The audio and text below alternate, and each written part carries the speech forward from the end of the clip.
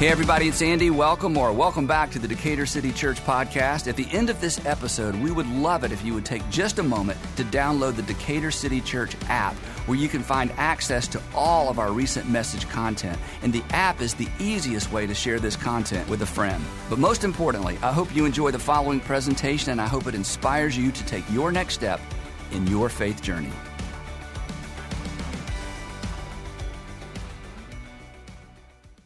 So I want to begin our conversation this morning with a question, and this is a question that if you're older, you're going to think, oh, that's like a young person's question. But no, this is an all-skate. This is an everybody question. Who would you like to be like? Or who do you want to be like? Or who do you want to be like when you grow up? Because we're all kind of growing up. Who would you like to be like? And again, it can be a person younger than you. You just think, wow, they're just such a fine person. Who would you like to be more like? And why? Well, what kind of person comes to mind? Maybe somebody specific comes to mind, but what kind of person comes to mind? And imagine a world or a community, or maybe just a family, but a world and a community where everybody was more like that person. And when I ask a question like that, because you're deep people, you're not shallow people, very quickly we move past all that glitters, right? To what they have and what they drive and who they know and where they live. And we immediately get to more fundamental, foundational issues of character, right? I mean, we want to be more like that person because of who they are, not necessarily what they have. To some extent, they're heroes. I mean, if somebody comes to mind, I want to be like that person, they've done something sort of heroic. But they're not heroes because they have superpowers, and they're not at the top of your list because they have superpowers. They're heroes because of the choices they've made, right? They chose their way, or they responded their way into your heart, or they chose or responded their way onto your top 3 or top 2 or top 5 list. Now here's the interesting thing. Wouldn't it be cool if sometime in the future, or maybe even today, if somebody were to ask someone who's met you or has worked with you or is in your life, hey, who would you like to be like? Wouldn't it be great if you were on somebody's list? And someday you could be. But it's what you choose between now and someday that determines whether you make anybody's list.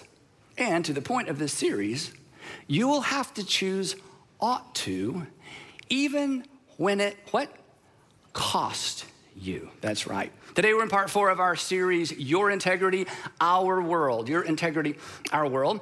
We've said from the beginning that integrity in a general sense is the grit or the determination or the courage or the will to just do the right, the honorable, and the noble thing, just because it's the right and the honorable and the noble thing, regardless of the consequences. And then last time we were together, I gave you a short definition that's a little bit more memorable, portable. You can put it somewhere. Hopefully, if you have children or grandchildren, you can put it somewhere in each of their rooms. That integrity is simply this. It's doing what you ought to, even if it costs you. It's doing what you ought to, even if it costs you. As we said throughout the series, we're not always quick to do what we ought to do, but we are very quick to point out when other people don't do what they ought to do. We make excuses for ourselves. We rarely make excuses for anybody else. And then there's this part of it. Our personal integrity, whether it's good or bad, whether we maintain it or sacrifice it, our personal integrity is in fact personal, right? But let's not kid ourselves. Our choices don't remain private. So if there's a breach in my integrity, I can say, well, that was my decision. It was a personal decision, but a breach of my personal integrity is always going to impact some other persons. As we talked about in the very first part of this series, when it comes to structural integrity, if a column or a beam is compromised, it's not just the column or the beam that suffers, the entire structure suffers because the tension or the load is transferred to other parts of the building. And it's true with a lack of personal integrity as well. That a lack of personal integrity in me is going to impact the people around me, the people closest to me, generally the people I love the most or say I love the most. And the same is true for you as well, that a lack of personal integrity always impacts some other persons. Or to say it a different way, our irresponsibility becomes someone else's responsibility. In fact, this may sort of encapsulate your growing up years because you had an older brother or sister or a younger brother or sister.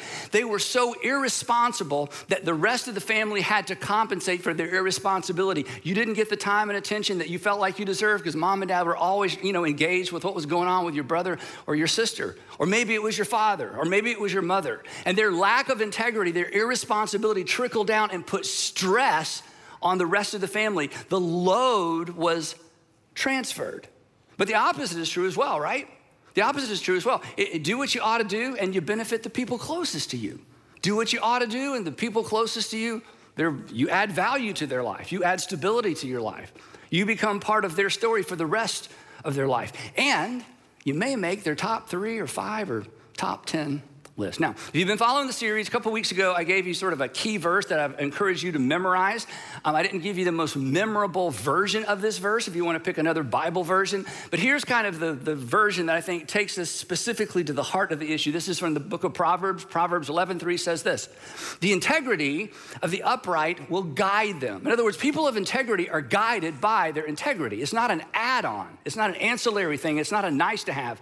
People of integrity, they make their decisions through the filter of what's the right thing to do, regardless of the consequences. The integrity of the upright will guide them, but the crookedness or the bentness or the, hey, I'm only gonna focus on right in front of me-ness, the crookedness of the treacherous will ultimately destroy them. And we've all got a story. We've all got a story of, instead of looking out, I was looking down, and one of my appetites got inflamed, and next thing I knew, I was making a short-term decision rather than a long-term decision, and it just about destroyed me.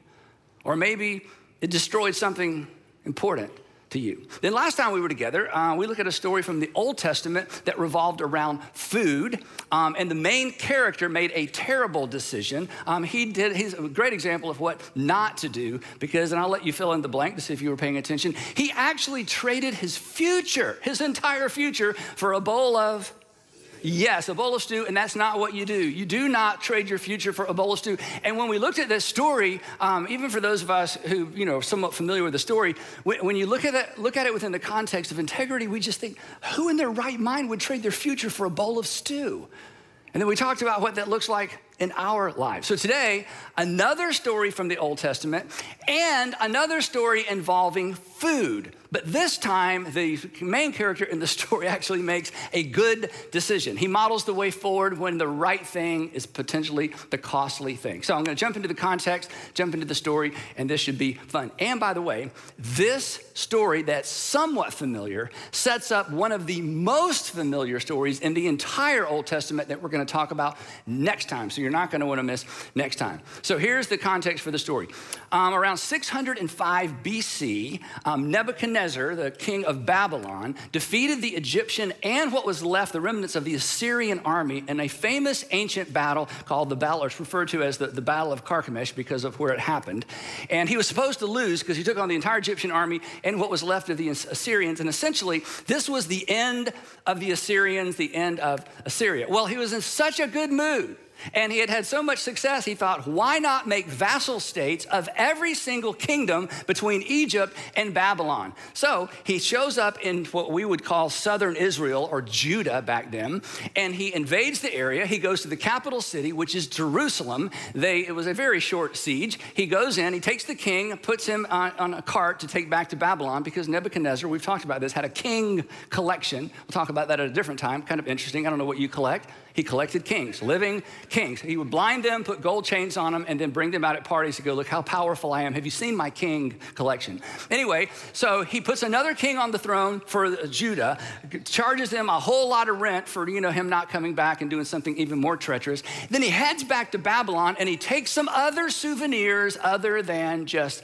the king of Judah. And that's where we're gonna jump into the story. So here we go. Nebuchadnezzar ordered Ashpenaz, the chief of his court officials, to bring into his service, the king's service, some of the Israelites from the royal family and the nobility. Now, Nebuchadnezzar was very smart. Here's what he would do. Whenever he conquered an area or a group of tribes or a nation, they didn't think of in terms of nations so much, or a capital city or a large city, instead of just slaughtering everybody, he would take the best and the brightest, the people with the most potential, the most educated, and he would basically make them slaves, or he would basically kidnap them, and in some ways they were hostages. It's like, hey, you better behave there because I have your sons and your daughters. In most cases, it was the sons that people were most concerned about in ancient times. And he would take these sons to his capital city, Babylon. He would change their names, turn them into Babylonian citizens, and consequently, Babylon was an extraordinarily cosmopolitan city. It had people from all different nations speaking all kinds of different languages, and it was basically his way of saying, look, I have conquered the world. Come to the great city of Babylon. You will see people from all over the world here because I have conquered the world. The story continues. Young men without any physical defect, handsome, showing aptitude for every kind of learning, well-informed, quick to understand, and qualified to serve in the king's palace.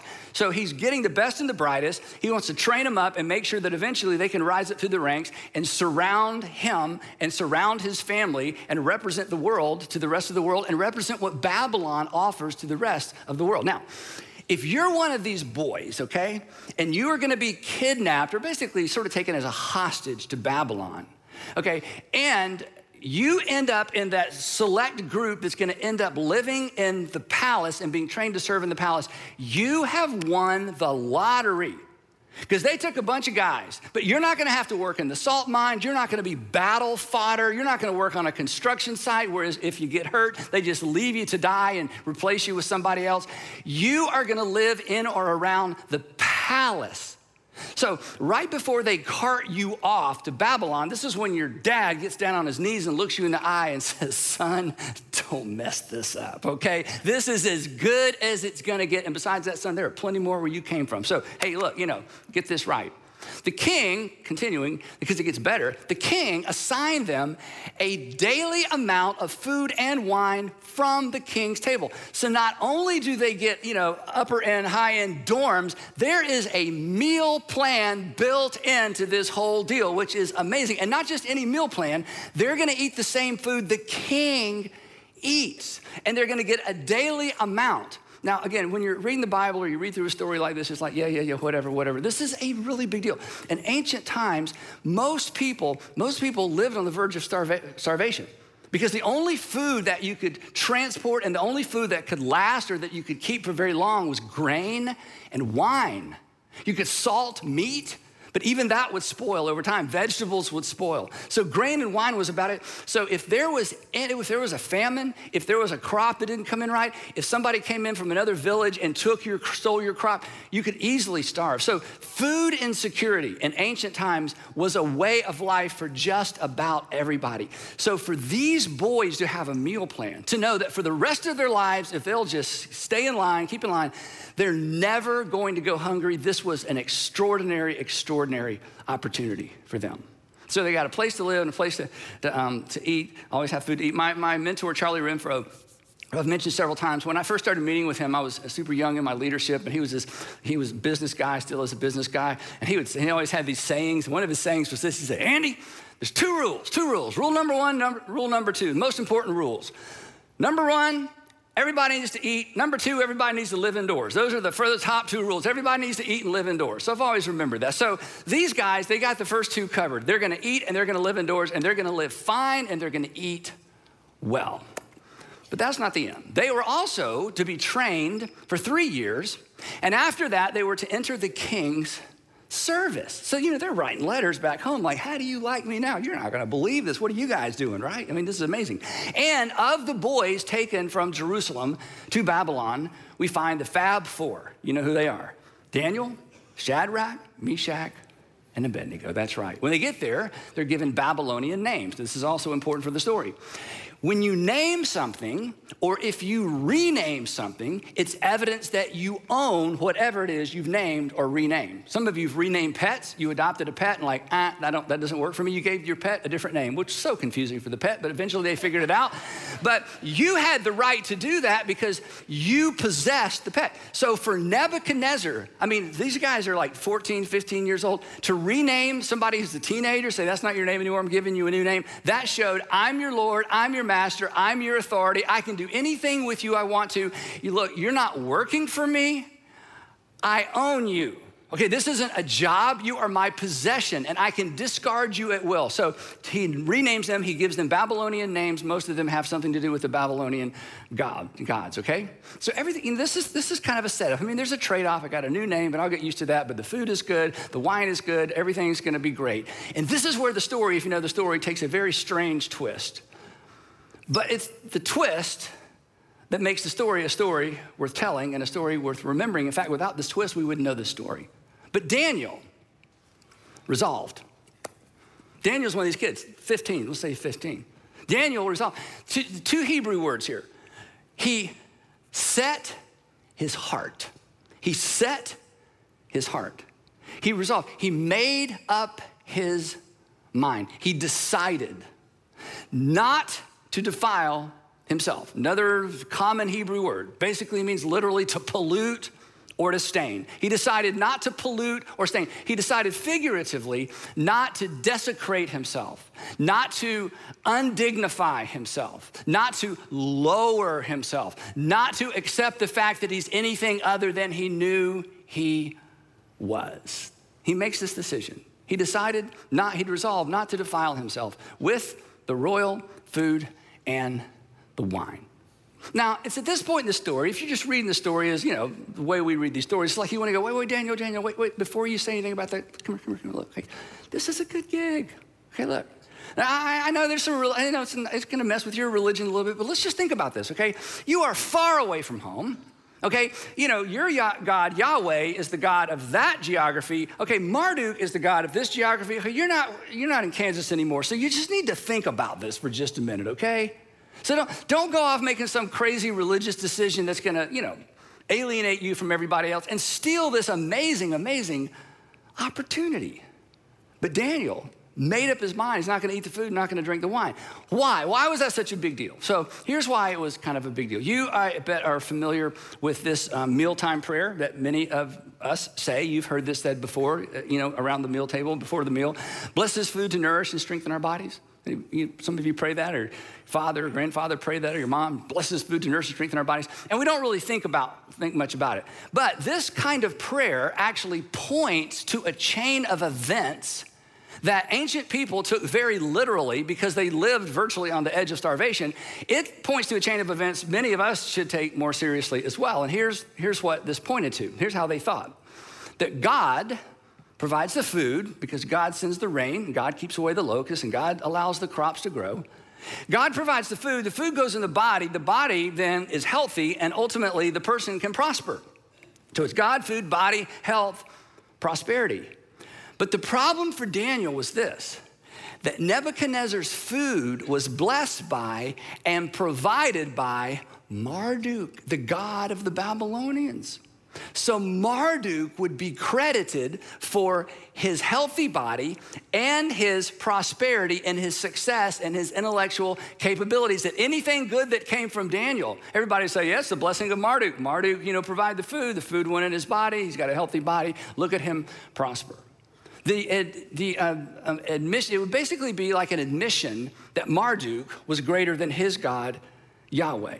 And there was some evidence that perhaps Marduk was greater than Yahweh because Yahweh's temple just got invaded by the Babylonians, Nebuchadnezzar in particular, who was representing Marduk. So there's already kind of this religious tension, right?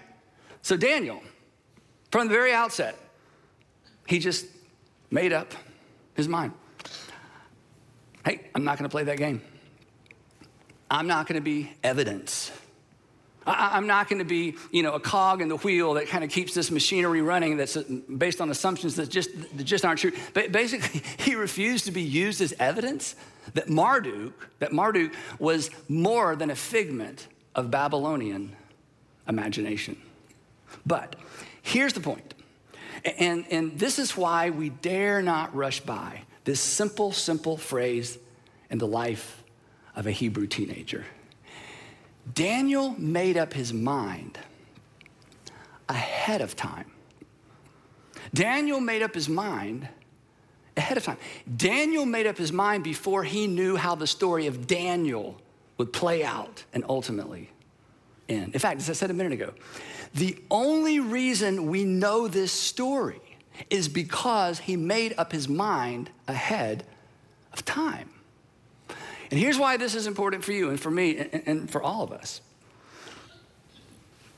When you think about your story, and as you experience your day-to-day temptations, and as you experience the opportunities to sacrifice your integrity in order to get ahead or to get something you may not normally get, in your day-to-day life, when you have the willpower, when you have the self-control, when you give into the tap of the Holy Spirit in your heart and you decide, you know what? I'm not doing that. I've made up my mind ahead of time, then you set yourself up to experience in your personal story what Daniel experiences in his. But when we refuse to do what we ought to do because of what we might lose, we miss that opportunity. And we miss perhaps the opportunity to write a story not only worth telling, but a story that potentially has the potential, the story that has the potential to motivate and inspire the people around us, and who knows, maybe a future generation. When you do what you ought to, that could cost you. When you do what you ought to and it could cost you, you're writing a story worth remembering. You're writing a story worth telling. In fact, next week I'm going to tell you a story that happened to my dad when I was in the 8th grade. And when people ask me about the defining moments in my life, this is one of those moments, and he didn't do it for it to be a defining moment in my life. He was just doing what he ought to do. But I'm still talking about it all these years later. Now, the reason I think, I'm kind of reading Daniel's mind just a little bit. One of the reasons that he was able to do this is somehow he remembered what we forget, and then we remember when it's too late. But somehow he was able to remember this ahead of time. We remember it oftentimes when it's too late, and it's simply this, that a breach in integrity, one breach of integrity, it often leads to another, right? And not only that, the first breach makes the second breach a lot easier. Unfortunately, we all have a story. Well, I already did it once, so I might as well do it again. Yeah, I told myself I would never, ever, ever do that, but I did it. I went there, I crossed that line, and now here's another opportunity to do the same thing. And why not? Because I've already crossed that line once. Yeah, I grew up hearing, and I was always told, and my mom told me, and I learned in church, and my teachers at school warned us, and I'd sort of decided, but then there was that time, that weekend, that opportunity, that thing at work, and yet, I generally consider myself an honest person, but there was a lot at stake. And yeah, I didn't tell the whole truth. I fudged. Not full disclosure, right? I did it once, and now here's an opportunity to do it again. And come on, we know this is human nature. It's just easier to do it the second time than it was the first time. And the second breach creates a pattern, a direction. And as we talk about all the time, direction, not your intention. Direction, not your prayers. Direction, not intention, determines our destination. Direction, not intention, determines our story and our legacy, the story we tell about ourselves, the stories we hope no one ever finds out about. So Daniel, somehow this is all clear to him. Even with all the pressure, he made up his mind ahead of time, knowing it may very well limit his time. But the story doesn't stop there, because he does something else extraordinary. Daniel doesn't pretend. In other words, he doesn't say, you know what, I'm not going to eat this food because it's violating my conscience, and I'm afraid God, I'm going to get on the wrong side of Yahweh. So tell you what I'm doing, I'm going to feed the food to the dogs under the tables. Hey, would you like some of this? And I'll just find something else to eat. He doesn't do that, because actually that would be a breach of his integrity. Here's how the story goes. You may remember this part. So Daniel asked the chief official for permission not to defile himself in this way. I doubt he said, hey, I would like not to defile myself. I probably didn't use that word, but he asked the chief official, hey, I would like not to eat this food. Again, he didn't pretend. He didn't mislead. Again, that would have been, a lack of integrity. And by asking the chief official for permission not to eat the choice food from the king's table, the spicy meat, the red meat, and probably the best wine in the empire, by making this decision and by letting the decision be made known rather than hiding it, Daniel sets the stage for what would be the first chapter in many chapters in his life that God would use to establish him as not only a storyteller, but someone who would document some of the most amazing, amazing events that would take place in this period of history. And this is what I want for us.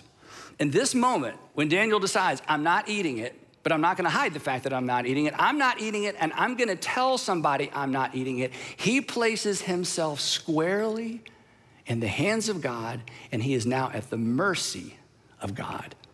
And mercy is not in the Babylonian vocabulary. It is certainly not in Nebuchadnezzar's vocabulary. For Daniel, his only hope, this is important, was that God would intervene. And God had not promised to intervene. Now, here's the thing, and I gotta move on. When we sacrifice our integrity, and we're all tempted to do this, when we sacrifice our integrity to get ahead, when we sacrifice our integrity to get the thing we don't think we can get any other way, when we sacrifice our integrity, here's what happens. We close the door on that opportunity. We close the door to see what God might do when we place ourselves 100% at his mercy. And you'll never, I know I say this all the time, you'll never know what God might have done if you don't trust him. You never know the story you would have had the opportunity to tell if you would cast yourself upon his mercy instead of trying to manipulate circumstances in such a way to guarantee or to try to guarantee an outcome. Never, ever, ever, ever close the door on a potential, what Daniel would call a now God moment. A now God moment is you have done the right thing, people know what you're doing, there's a price to be paid, and then God decides to intervene on your behalf. There are no guarantees. It is worth the risk. The next part of the text says, now God.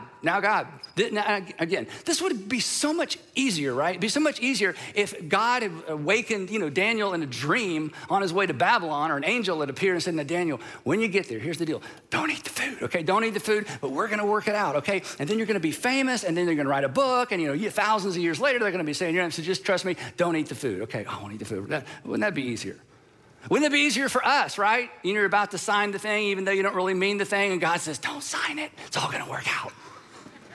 Or, it's like, but if I don't, she'll never go out with me again, and the angel appears. It's okay, look who right? Well, if I do that, I'll never get a job in that industry, and an angel appears and says, oh, yes, you will. You're gonna be a captain of industry. All right, good, it's easy to do, right? Doesn't work that way. Doesn't work that way. And there are no guarantees. Prosperity gospel says do everything right on your end, so things will work out on the other, and that's just not true. But that's okay. It is still always in our best interest to place our hands in the mercy, to place ourselves, in the hands of God, at the mercy of God, to give God an opportunity to do whatever God chooses to do with you and through you. Daniel has no idea how this is gonna work out. He's just doing what he ought to do. So he continues. Now God, because God was at work behind the scenes, but Daniel didn't know that. Now God had caused the official to show favor and compassion to Daniel. But the official told Daniel, I am afraid. I'm afraid of my lord the king, who has assigned your food and drink. Why? He says, why should he see you looking worse than the other young men your age? The king would then have my head because of you. Now, quick point. This is a figure of speech for us. It was not a figure of speech for the chief official, okay? This figure of speech, they're gonna have my head, she'll have my head, okay? You know where that comes from? It comes from right here. This is how the world was. He will literally have my head. He won't have my body because the birds will have my body. He'll have my head. He will nail it to a door somewhere as a warning. So Daniel, this is too risky, right? This was common occurrence in Babylon. So Daniel gets that. He's like, okay, well, I got an idea. Let's do a 10-day test. Just 10 days, just a little over a week. Me and the guys, we will just eat vegetables and drink water. You feed everybody else the choice rich meat and the king's wine. And then at the end of 10 days, just compare.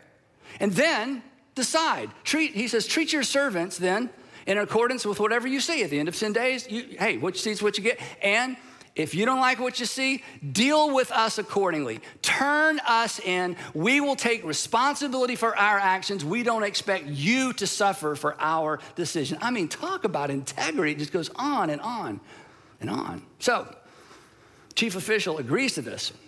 So he agreed to do this, and he tested them for 10 days. And lo and behold, they looked healthier. They looked healthier and better nourished than all the other boys. You know why? Because they were eating like we do, right? They were eating clean. They were drinking water. They just didn't know back then, right? But these Hebrew boys did. They looked better than all the other boys who ate the royal food. And then, this is amazing, 3 years later, they do this for 3 years. 3 years later, they're brought into the palace, the main part of the palace where Nebuchadnezzar is, and they're brought in small groups. And the king actually interviews each of these guys, along with all the other guys that were taken. And the king found none equal to Daniel, Hananiah, these are their Babylonian names, Mishael and Azariah. So they entered the king's service. Now, if you're reading this in the Bible, okay, a couple of verses later, you run across a verse I'm about to show you. And if you're reading this in the Bible, you just read past and go, yeah, look, find me something interesting. You know, where's the Jesus part of this? Okay, this verse I'm about to show you is mind-boggling, okay? The text tells us, and Daniel remained there until the first year of King Cyrus. Anybody want to take a guess how many years it was between Daniel deciding, making up his mind about the food, and the first year of King Cyrus? I'll tell you, 70 years. Somebody should say, wow, yeah. For 70 years, he has the emperor's or the king's ear. Nebuchadnezzar comes and goes. Darius comes along. Darius comes and goes. Cyrus comes along. Daniel is still standing. He is strategically positioned to whisper into the ears of the three most powerful men alive in that period of history. And do you know what set him up for this? His first decision as a 15-year-old kid, I will not defile myself with the king's rich meat and the king's wine. And there would be decision after decision after decision like that, and Daniel refused to sacrifice his integrity. The biggest test would happen 55 years later. By that time, the Persians had replaced the Babylonians, and Darius is the king of kings, you know? And he decides to reorganize the empire, because empires are very unwieldy things to manage, especially when communication was so slow. So he comes up with an idea. He's like, I'm gonna appoint 120 governors, then I'm gonna appoint three administrators to oversee the 120 governors, and then I'm just gonna play golf, okay? So somebody else is gonna run the empire. And so he's trying to choose, you know, who's gonna do what, and he chooses Daniel as one of the three administrators to oversee all these governors to oversee the empire. Now Daniel, the text says, Daniel so distinguished himself among the administrators, there's just three, and the governors, 120, by his exceptional qualities that the king planned to set him over the whole kingdom.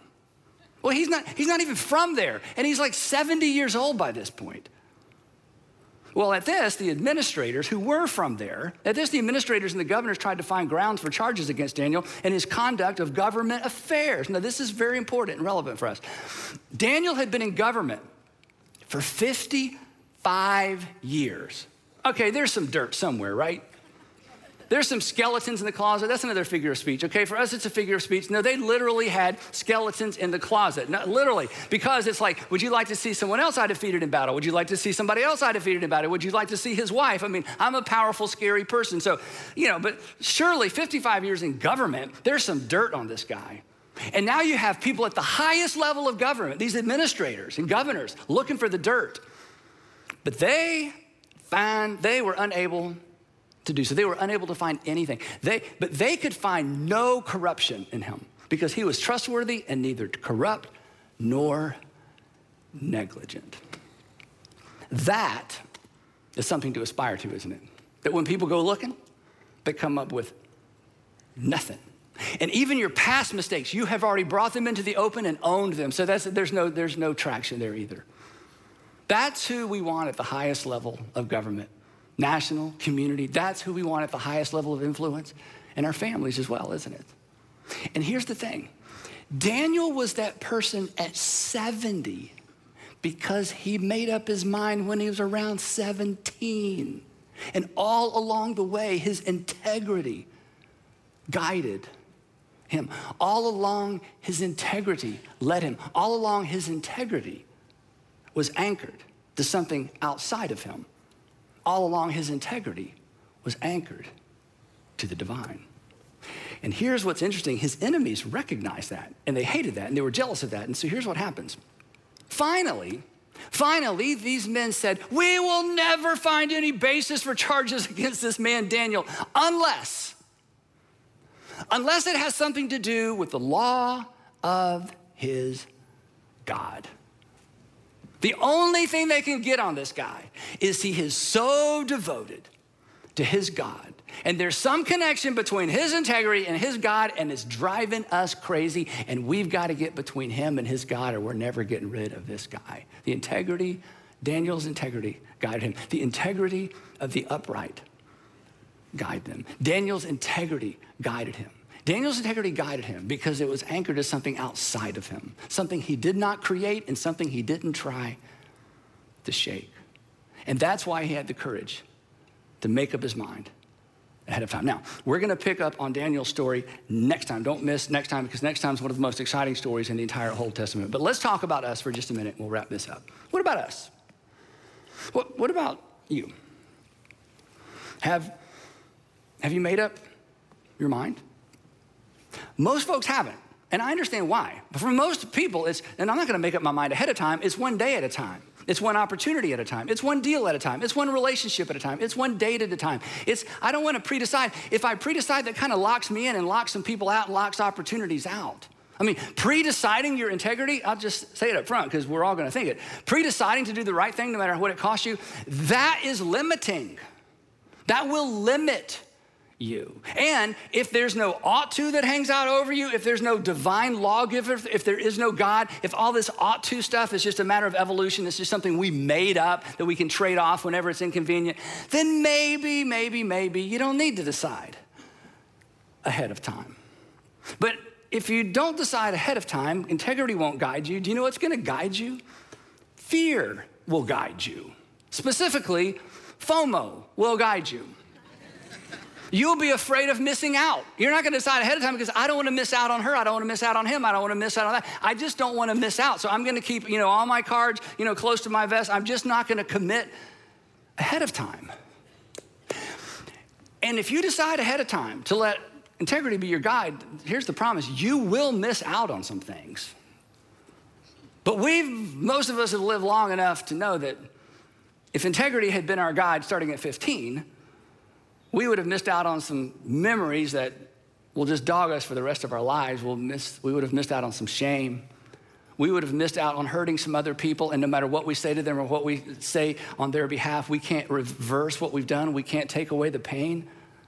I mean, if we'd made up our mind ahead of time, yeah, we would have missed out on some things. But I doubt very many of us wish we could go back and live a life of less integrity, because somehow we think we would have gained more that actually mattered. The world does not need more leaders who just make it up one day at a time. And you don't want to be like that, because your family doesn't need that. That's not who came to mind when I said, who do you want to be like? I mean, don't you find this inspiring? I do. They could find no corruption in him because he was trustworthy and neither corrupt nor negligent. I mean, isn't that inspiring? Isn't that the person you want to hire? And the answer is yes. And you know why the answer is yes? Because because we know. We didn't create it, we can't shake it, we just know. And you were reminded, as I said, when I asked you, hey, who do you want to be like? Who would you like to be like? That question causes us to sit up straight and look way down, way out. It causes us to sit up straight, stand up straight, and ask the bigger questions. So, if you haven't already made up your mind, here's the promise. If you make up your mind to do the right thing, even if it costs you, it will cost you. It will cost you. There is a price. But you're not going to look back and regret that. So would you make up your mind ahead of time to be the person you want to be the person that the people who love and trust you are hoping that you will be? Would you just decide to do what you ought to, even if it costs you? To be a Daniel or be a Danielle, whichever one you need to be, right? Would you make up your mind? Would you make up your mind to do what you ought to, even if it costs you? And here's the thing, and I'm done. And when you realize it's going to cost you, when you realize it's going to cost you, get ready. You are at the precipice of perhaps something amazing. This is the precipice of the story you may tell the rest of your life, because you did what you ought to do and it was a free fall. And God came through for you because you created a potential now God moment. And now God moments, those are defining moments for you and the people who love you and the people who are looking up to you. And that's how you make somebody's top 5, top 3 list. Because while it's your integrity impacts your world. It's your integrity, but it's our world. It's your personal integrity. It will impact some other persons. Before you go, 3 quick questions left for you to discuss over lunch, or maybe with a small group, or maybe who you're watching with today. Question number 1, we'll put these up on the screen. You can take a picture later. Who do you want to be like? We've already covered that. Why? Number 2, one breach of integrity often leads to another and makes the second one easier. Where have you seen that play out in your life? Okay, if you want to be really transparent, now you get to talk about your worst habit ever in the first time, okay? So where have you seen that play out? Or maybe you've seen it play out in somebody else's life. Change your name in the story if you want, or organizationally, or maybe even nationally. And then third, and this kind of sets us up for later, have you ever attempted to rebuild trust or integrity with someone after a breach of integrity? And what was your approach? Did it work? And did they give you a second chance? And are you glad you even tried? Integrity. We expect it of others. We need to expect it of ourselves. We celebrate it when we see it. Why not be the man? Why not be the woman that's worth celebrating? So make up your mind ahead of time and then look for the now God moment. Heavenly Father, thank you for allowing us to meet today.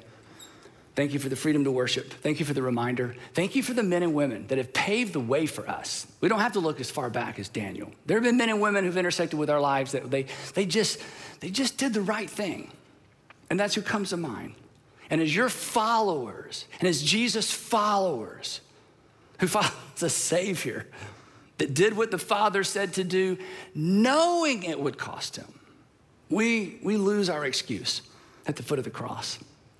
So we acknowledge that, and we embrace that. And we ask that you would give us eyes to see the opportunities, the people, the things in front of us, the way that you do, and the courage to respond in such a way that we give you an opportunity to intervene on our behalf.